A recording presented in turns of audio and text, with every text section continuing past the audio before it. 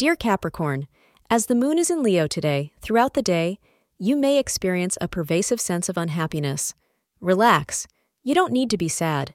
Just have a deep dive into the situation and try to know the reason why you are feeling so much pain.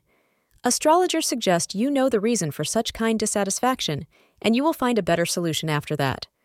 Dear Capricorn, this is just the period of gloom and lethargy that will end soon.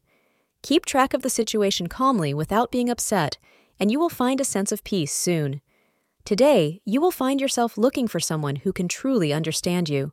You will want someone who can handle your emotional nature and will not scold you for being passionate in your feelings. Try to find someone who accepts you for who you are and is not looking to change you. You will be glad you did. Thank you for being part of today's horoscope forecast. Your feedback is important for us to improve and provide better insights.